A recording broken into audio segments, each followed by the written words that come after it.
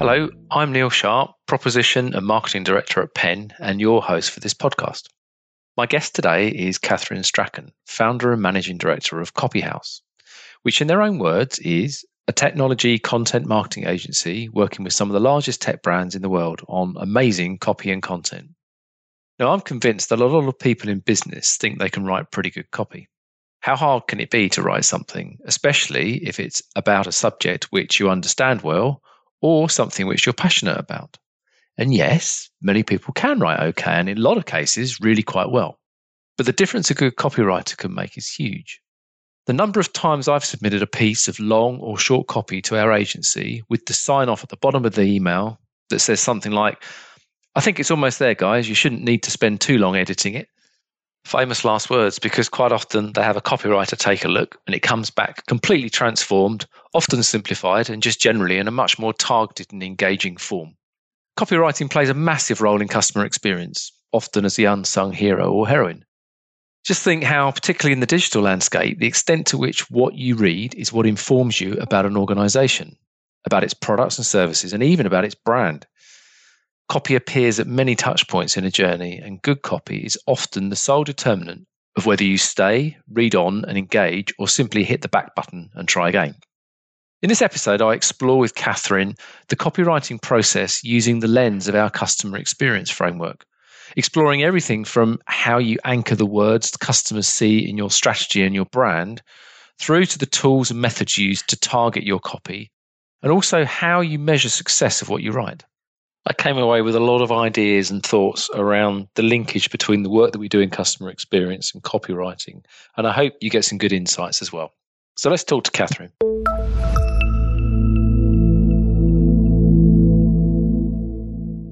So, afternoon, Kathryn. Thank you so much indeed for joining. And I'd love to explore a whole range of things this afternoon with you about what you do for a living, but also particularly looking at it through the lens of customer experience and the framework that we use to describe customer experience, which we'll get onto in a moment. But perhaps first of all, could you just describe really your background and Copyhouse, how it came to being, and really, what you specialize in? Yeah, of course. So I'm Kathryn Strachan. I'm the managing director of Copyhouse. Copyhouse is a content marketing agency specializing in the technology space. So we do everything from the strategy, where we help set customer avatars and USPs and essentially all the core ingredients that you need for creating really great content, to content production. Content production for us means copywriting, content design, and social media. So with copywriting, what we do is we do big flagship pieces, run unique surveys and create thought leadership content, do thought leadership content based on subject matter expert interviews, standard blog articles, sales collateral, all of that sort of stuff. We also do content design, so we can design everything that we write. We design the white papers and the infographics and all that kind of stuff. And then we do B2B social media, so that tends to be LinkedIn and Twitter and personal brand building. Fantastic. Thank you. And how did you get into that? What's your background? So I'm a copywriter by trade. I worked agency side for a while, and then I went freelance, and my freelance business quickly started to take off. And as my freelance business did take off, rather than, starting to turn away work, I started to bring on first they were freelancers, but now they're employees, freelancers, and to build the company as we won new deals and won bigger and bigger clients. Yeah. So it's been about 3 years. We've been hiring for about 2, and we've grown the team from just myself to a team of about 25 people, which is really exciting. Great growth. We work with some pretty big names like Facebook and Meta and Klarna and Tink, as well as, some perhaps lesser known names across the technology space, everything from insurtech to health tech to FinTech and everything in between. Fantastic. Well, congratulations on the growth. Sounds like it's going really well. And really, I just wanted to make sort of a distinction as well. I mean, I presume that a lot of what you do nowadays is digital, but do you do print media as well? No, not really. By not really, I mean not at all, because we haven't done anything in print.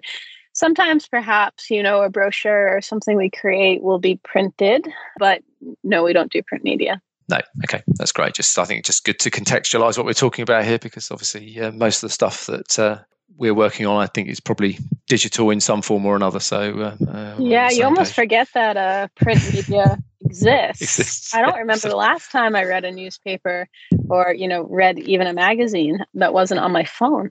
No, absolutely. Well, I remember when I started my career in marketing, we used to actually do typesetting, and we used to go to the printers and look at the plates and things like that. So it shows how old I am. So when we were building brochures, so it seems like a long ago now.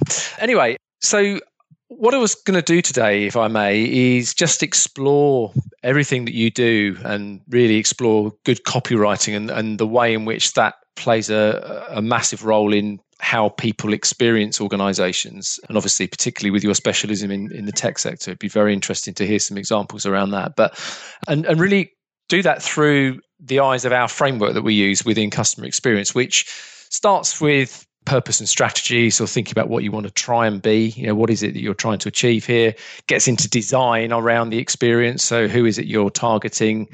What kind of a journey you might want them to go on as they go through their interactions with you. Then into the kind of mechanics of how that is delivered.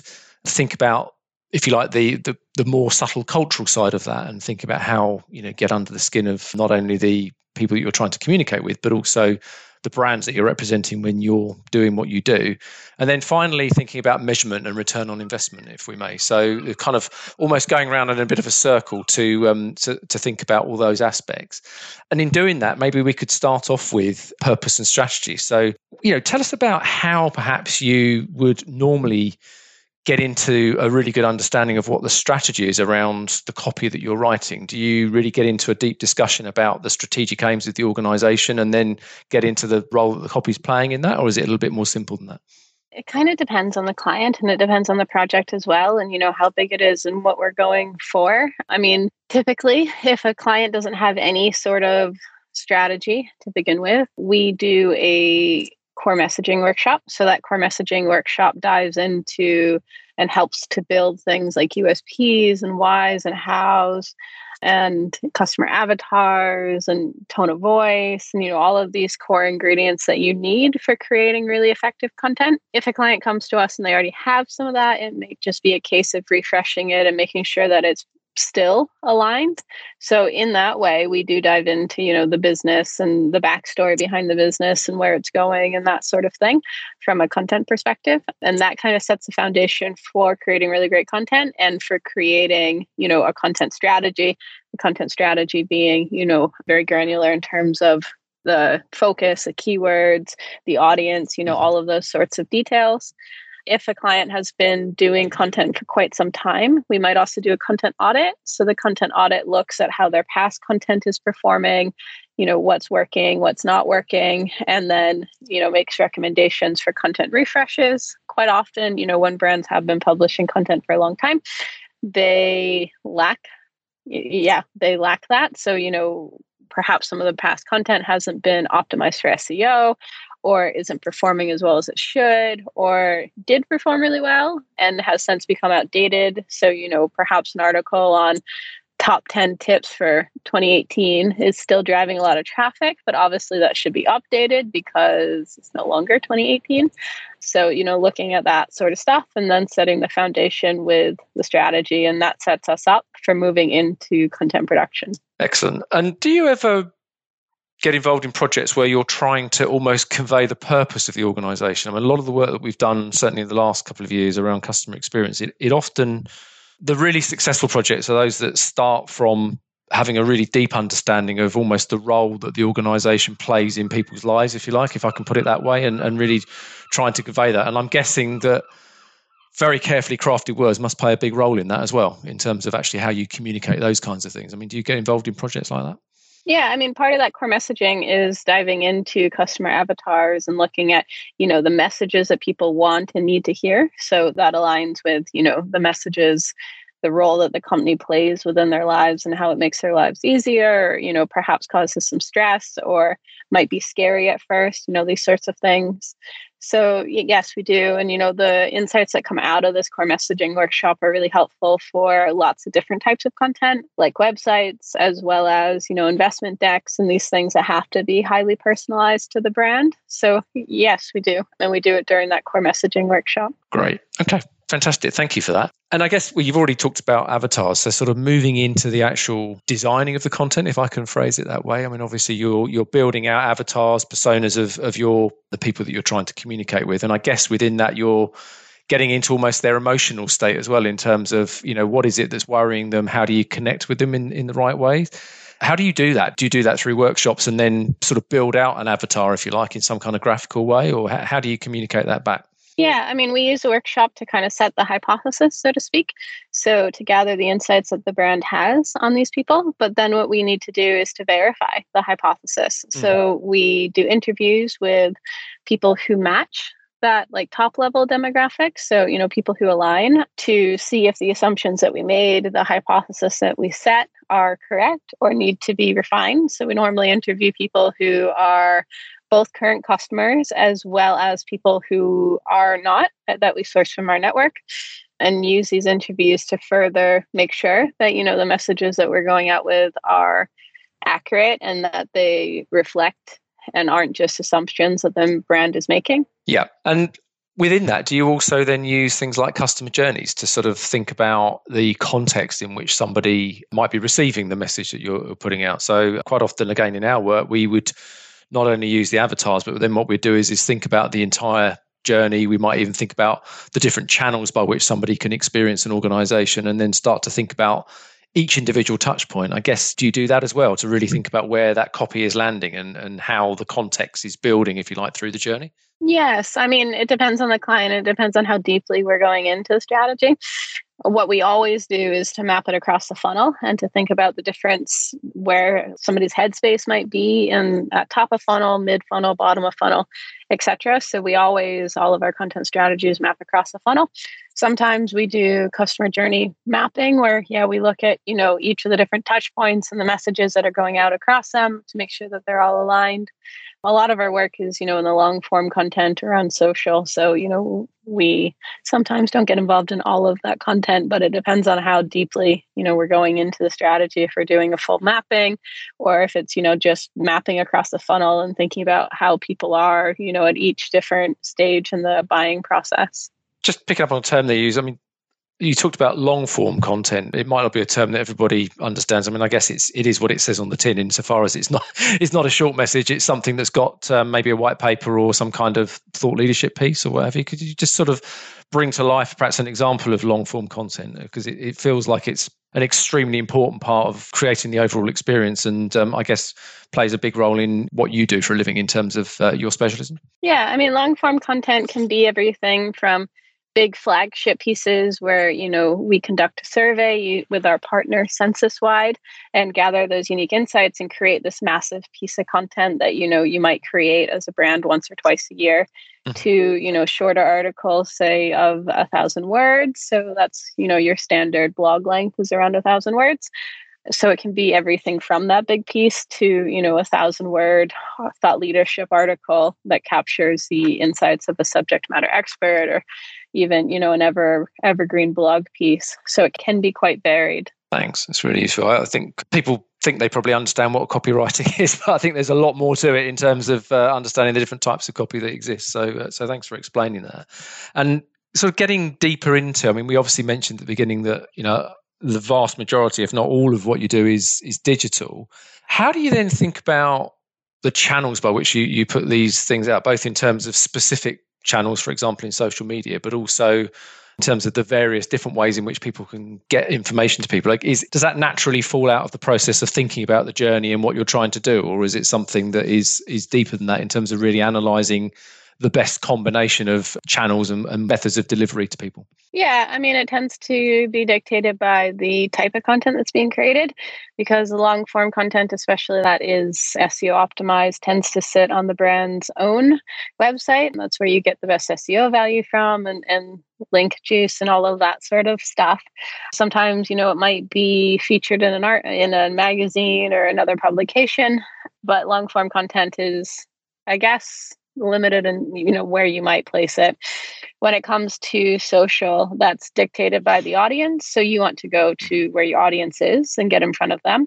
So, for most B2B brands, it's probably going to be LinkedIn, maybe Twitter.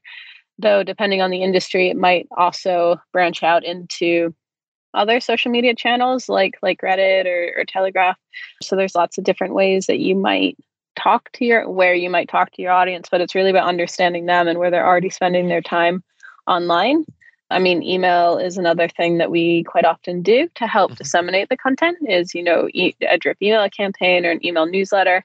That can be quite good if the brand has an email database, but it's difficult to do any sort of email marketing without the data. So it kind of depends on what the brand has, but also, where their audience is hanging out and where their audience is spending time and, the objectives of the campaign. Yeah, absolutely. And do you sometimes have to advise clients to actually create new capabilities to be able to deliver the message through the right channels? So, I can't imagine you'll find many clients who don't have a website, but I guess the actual back end of the website itself in terms of the SEO capabilities or whatever might be deficient sometimes. I mean, does it sometimes go as deep as that in actually thinking about creating new capabilities to ensure that you're landing the right copy with the right people?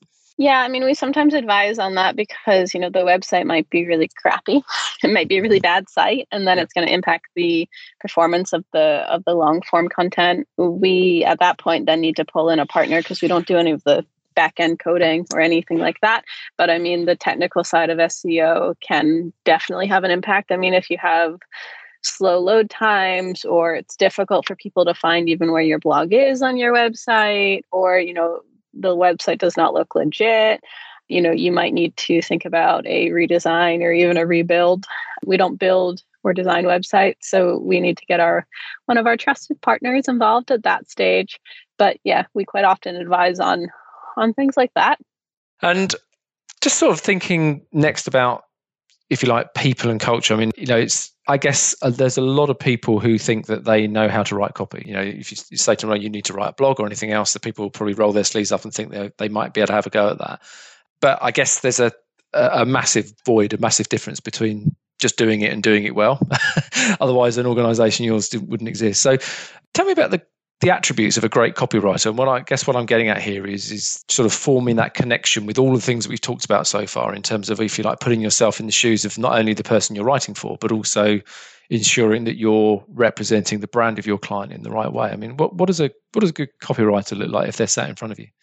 I mean, yeah, it's a difficult question. I think, one thing that we always look for is their aptitude for learning and, their ability to take on feedback. And there's almost a hunger in people who want to constantly learn and develop.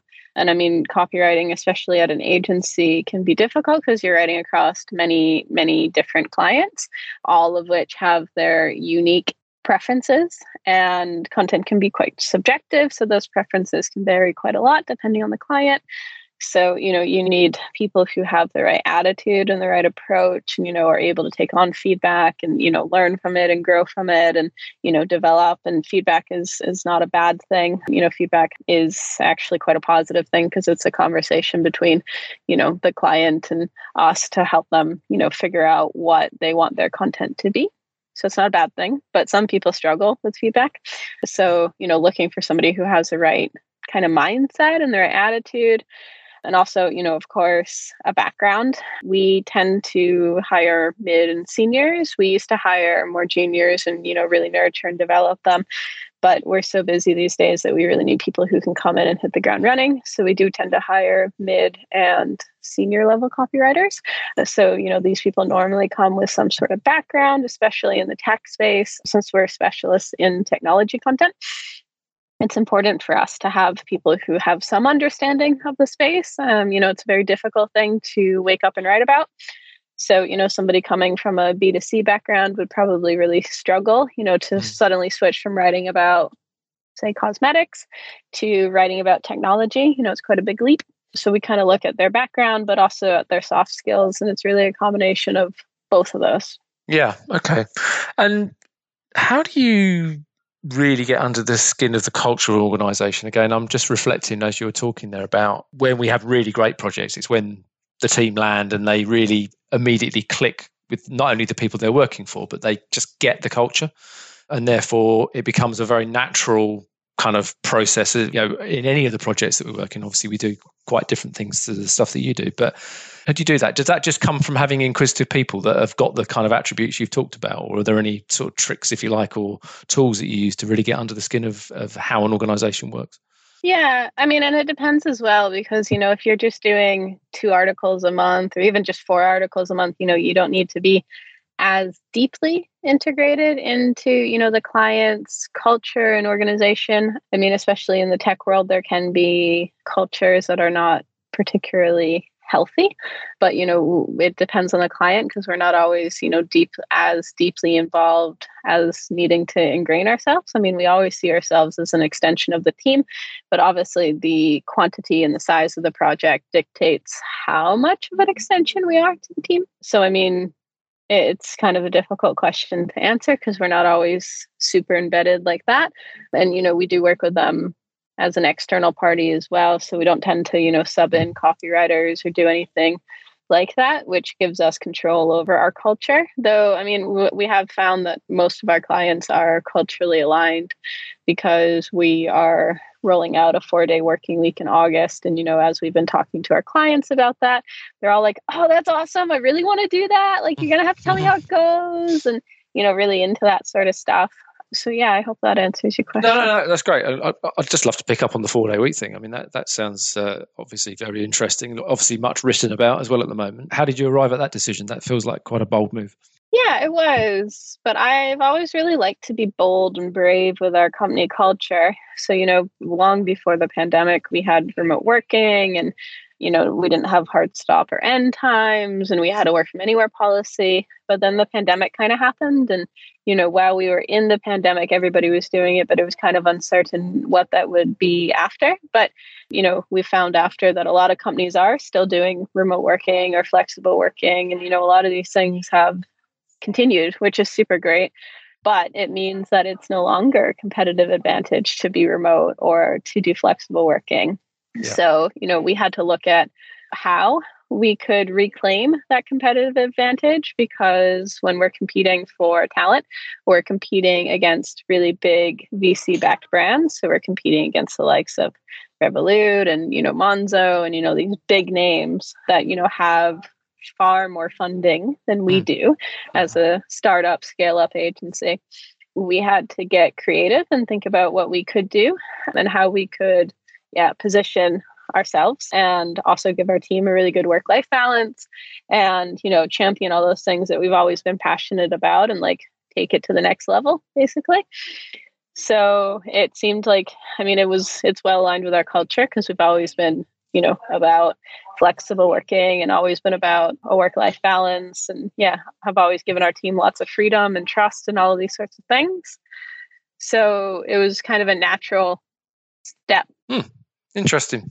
And I'll just ask this question, you don't have to answer it. Does it change the commercials with the client? And I think certainly as a project-based service agency, and although again we do something quite different, there's always the argument that says, well, you end up cutting your revenue by 20% if you do that, because you've only got 4 days in the week to work. Is that a nonsense? But we don't bill on time. Most of the time, we don't bill on time.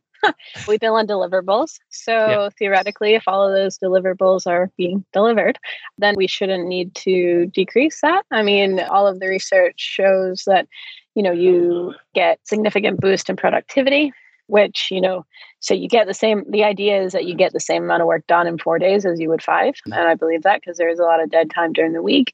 There's a lot of waiting around for clients to sign stuff off. And, if we can tighten that up and get it done quicker, then, actually that's a massive benefit for our clients to be more efficient. So it is all about efficiency. So, one of the things I did was I looked at my schedule and I thought, well, why don't I reduce all of my networking calls to 15 minutes? I have big networking goals, so I try to meet 50 new people every month. So I did that. And just by doing that, I saved myself 4 hours in a week. So that's half of the day.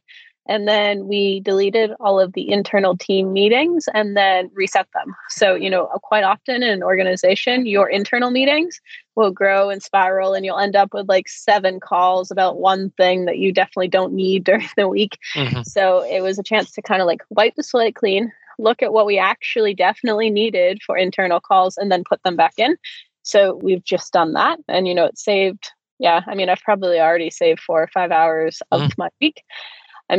But there's also other benefits that you have to consider. So if you are better able to attract talent, if you are better able to retain your talent, then, that is a cost savings as well that needs to be considered alongside, any dip in productivity or, any dip in deliverables.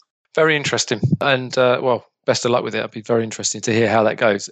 And I guess in doing that, which is where we started thinking about people and culture, was, that in itself just continues to reinforce. I can see your point about competitive advantage, but I guess it continues to nourish and nurture the culture you're trying to create within the firm as well. Of course. We don't want anybody working long hours or being stressed out.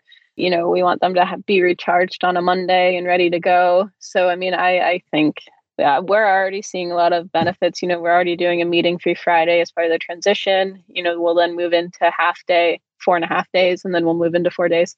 Right. And, we're already seeing, just from having meeting-free Fridays and getting ready, we're already seeing an increase in efficiencies and already seeing some really positive things happen within the team, and we're going to be doing a trial period, and, it's all hands on deck. Everybody needs to make it work. And if, it doesn't work, then, it's not just on me or not just on the senior leadership team, it's on all of us. So it's a really nice thing to rally the team around and, to give us a mission of, okay, well, let's work really hard and really smart and we'll get, an extra day off. So, I think it's a really cool thing. And at worst, it will give us more efficiencies. And at best, it will give us only needing to work 4 days instead of 5. Awesome. That's very attractive, very appealing. You're making my mind worth thinking about the possibilities, certainly from our perspective as well.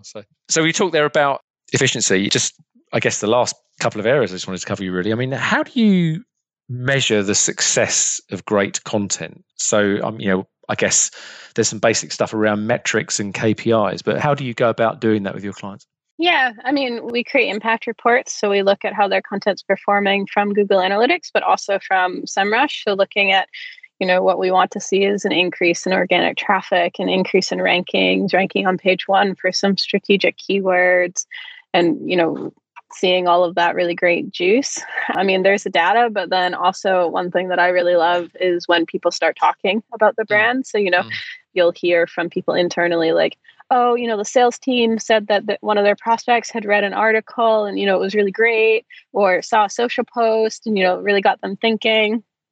So there's all of the quantitative data, but I guess what I kind of love as well is all of the data that can't be quantified, the really nice comments, being top of people's minds, building those relationships. I think that is equally as important as, ranking on page 1 for a strategic keyword. Yeah, absolutely. And it ties in with somebody you introduced me to, actually, Remini. We had a conversation and on the podcast as well, and talking about how the work that she does, obviously she picks up on some of those much deeper sort of qualitative aspects of the relationship build on a B2B kind of organization. So I guess that's that kind of thing comes into it as well, where you really get quite intimately having a conversation with the client about, the impact of this stuff, but also, as you say, thinking about what you're seeing around you, which is much more less numerical or much more quantifiable from a emotional and cultural sense, should we say.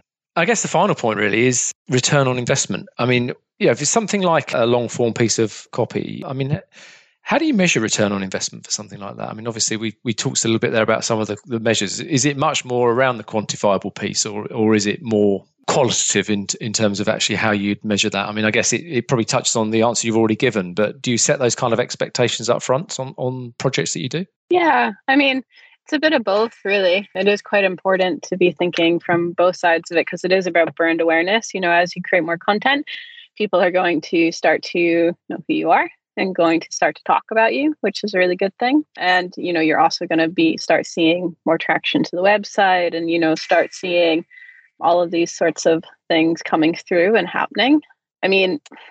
What's important is that, it's none of that's going to be achieved with just one piece of content. You need to do it regularly and consistently over the long term. So, it's not a, one and done. It's more of a journey. You're going on a journey to build your brand, to attract customers, we talk about share of voice, and, share of voice is how you gain new customers. So, your share of voice needs to be greater than your share of market. And that is how you're going to grow your company, because that is how you get new customers. You can't get any new customers if nobody's talking about you. No, absolutely. Absolutely. And I mean, I guess my final question really springs off that is, do you also work in a sort of, a lot of people talk about agile marketing now in terms of you, so for an ongoing campaign or client where you've got a longer term relationship, I guess you're taking feedback in all the time and then adapting and adjusting based on the feedback you're getting, and almost go again because you think you can perhaps achieve greater traction or impact as a result of the feedback that you're getting. Is that typically part of what you do in terms of sort of almost designing a closed loop feedback loop somewhere in the work that you're doing as well? Yeah, I mean, because we create the content and get feedback from the clients, but then once it's live, we review those results, and then those results feed back into the strategy.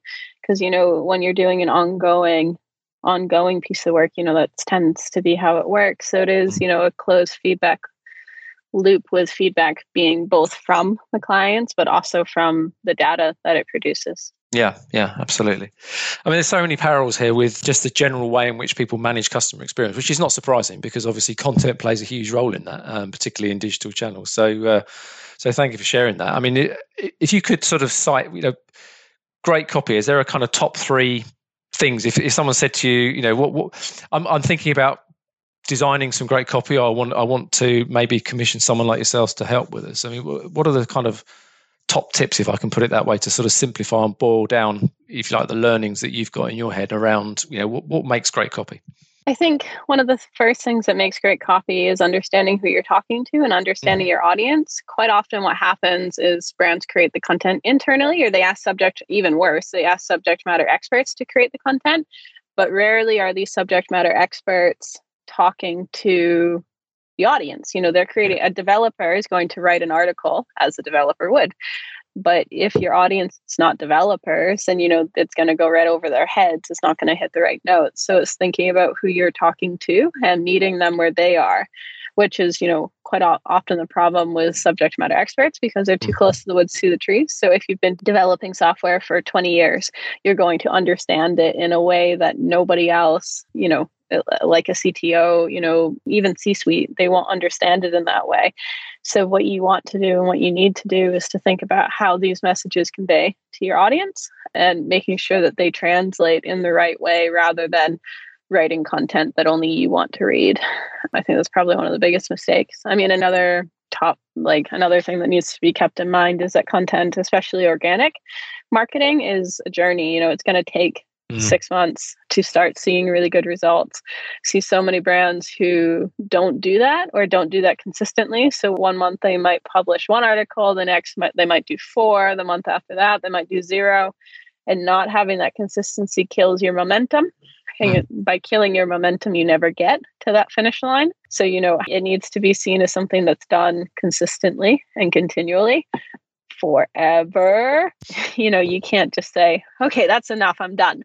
I've done enough content, because I've seen brands do it and their results fall right off the cliff edge. So, thinking about it in a continual, consistent way, and, building a content machine that can deliver that is really important. And then I think probably the third is just, to get started. So you see a lot of brands who closely scrutinize every single word or every single detail of, a LinkedIn post, and, don't actually ever hit publish, and that's probably one of the worst things you can do, is death by feedback, constantly going through and making sure every single little detail is perfect. It doesn't need to be perfect. You're going to learn. You're going to, be able to adapt. You're going to be able to, rework it. I mean, don't say anything offensive, but apart from that, hit Try publish. Stuff. Yeah. No, really good. And again, so many parallels there. I think if I was asked the same question about customer experience, it's pretty obvious. Know your customer, really get to understand them, and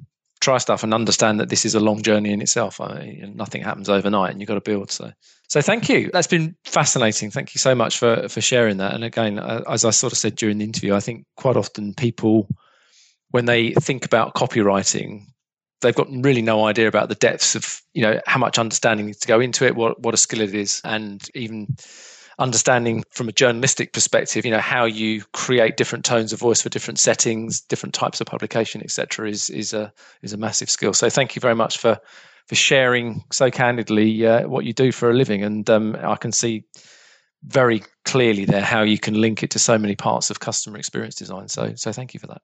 Yeah, thank you for having me. Pleasure. Thanks very much for listening today. If you found that useful, please give us a like on whatever platform you're listening to us on. And if you'd like to know more, you can find us at penpartnership.com, or you can follow Pen Partnership on LinkedIn. Until next time, goodbye.